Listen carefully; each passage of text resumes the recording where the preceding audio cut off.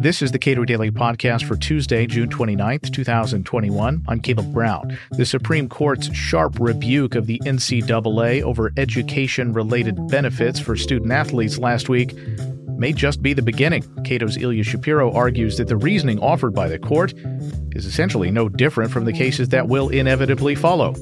We spoke yesterday. With respect to antitrust and the NCAA, it feels like this case is a long time in coming, because there have been complaints for decades about how the NCAA treats athletes and the restrictions they place on them. What did the Supreme Court tell us? When I was a senior in college more than 20 years ago, I took a class on the political economy of sports. And this was one of the issues. It's one of the ever debated issues.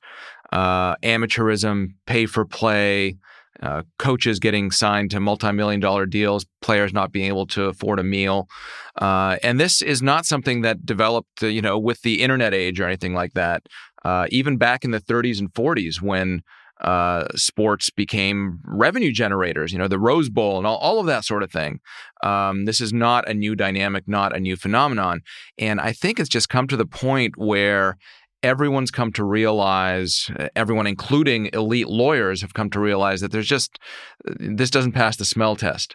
And specifically to this case, it doesn't pass the antitrust rule of reason, that when the NCAA, all the different schools and conferences get together to restrain trade, meaning to restrain the compensation of the athletes that are generating these revenues, that's as much an antitrust violation as if steel companies were doing it. Yeah, and the collusion here, to be clear, the collusion is against these young people. That's right. The NCAA argued that, look, this is to the benefit of the consumer. It keeps prices low. It makes for a competitive market. It means that, teams don't compete for talent based on salary, things like this, which all of that may well be true, probably is. But Justice Gorsuch, in his majority opinion, for the unanimous court, talked about how, well, that doesn't mean that restaurants can get together and agree to pay their waiters and busboys less, because that'll mean cheaper meals for the consumers as well. So you can't kind of, restraining trade in a given area, monopsony was the fancy word he used, doesn't excuse you just because you're benefiting consumers otherwise. This case, NCAA v. Alston, the analysis was provided just about educational benefits. Justice Kavanaugh went further, after also joining the Gorsuch opinion, went further and said what? Well, just to understand why it's about education-related benefits, which means laptops, internships, things, to be litigated and rules set for what education-related actually means. But that's because the injunction that the district court put in was about that. The district court said, yes, the NCAA can police various things, set regulations and restrictions of various kinds, including on direct compensation. But education-related benefits, you cannot restrict that. To do so is violating antitrust law.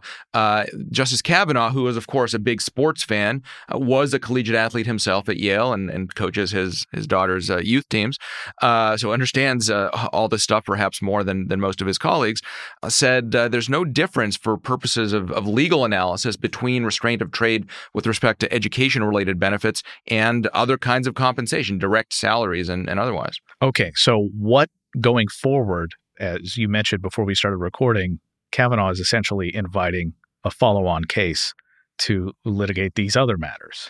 Well, the NCAA and the various conferences put out press statements the afternoon after the decision was handed down saying, yeah, we're working on rewriting our rules. So hold on. Lawyers, hold on before you file anything else. Let us set out our new regulations. But yes, I think there are going to be lawsuits, especially for these so-called revenue sports, men's basketball and football, although not that many schools are profitable at the end of the day, even in those so-called revenue sports.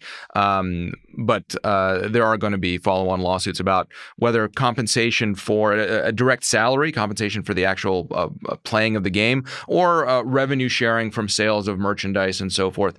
But, all of this sort of raises the related policy issue or cultural issue that this all wouldn't even be a legal dispute, or there wouldn't be anything to collude about if these big time college sports were just minor leagues, minor league basketball, minor league football, as we have in baseball and hockey and in certain other sports. Because then this case, the NCAA is not going to collude about fencers and rowers, right? But that's perhaps the structure of the whole market will change eventually, but for the short term at least, I think we are going to see an opening up, a liberalization of ability to compensate athletes in various ways, and lawsuits to expand it further. This is from Sports Illustrated. Shortly after the Alston decision, Kentucky Governor Andy Beshear signed an executive order to allow name, image, and likeness compensation for college athletes effective July 1. Beshear said today's step was done in cooperation with all of our public universities as well as leadership of both parties. I assume we'll expect to see, if not other states follow suit, then we'll see litigation on this, or both. Well, it's interesting. If it was just an order, I'm not sure, I'm not an expert on Kentucky constitutional or statutory law, whether he has the authority to do that. But he said the public universities are in agreement on that. So, in effect, he didn't need to put out the order. If Kentucky and University of Kentucky and University of Louisville, the other public schools, want to compensate athletes or change their rules, they're able to do that without the governor issuing an order. But I do think there will be competition, just like there's competition for recruits. There's probably going to be pressure on the leadership of public institutions as well as private ones to change the rules.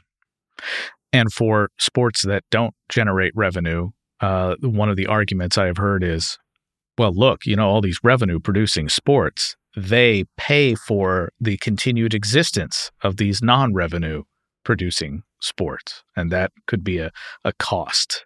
There could be a redistributive effect, yes, positive and negative, but also it means that those fencers and rowers and what tennis players, what have you, will now be eligible for those laptops and internships and things like that, and they perhaps need it just as much or more as the revenue sports. But the bottom line is that the NCAA, in the wake of this decision, is trying to stave off further litigation, probably recognizing that Kavanaugh's analysis is probably spot on. I think that's right. And let's just be clear what that means. The analysis, you can't collude to restrain trade to prevent these education-related benefits. Well, just because they're not education related doesn't make the collusion somehow more valid, because it's commercial. If anything, it's less valid to collude with regard to just purely commercial enterprises. Ilya Shapiro is director of the Robert A. Levy Center for Constitutional Studies at the Cato Institute. Subscribe to the Cato Daily Podcast pretty much anywhere, and follow us on Twitter @CatoPodcast.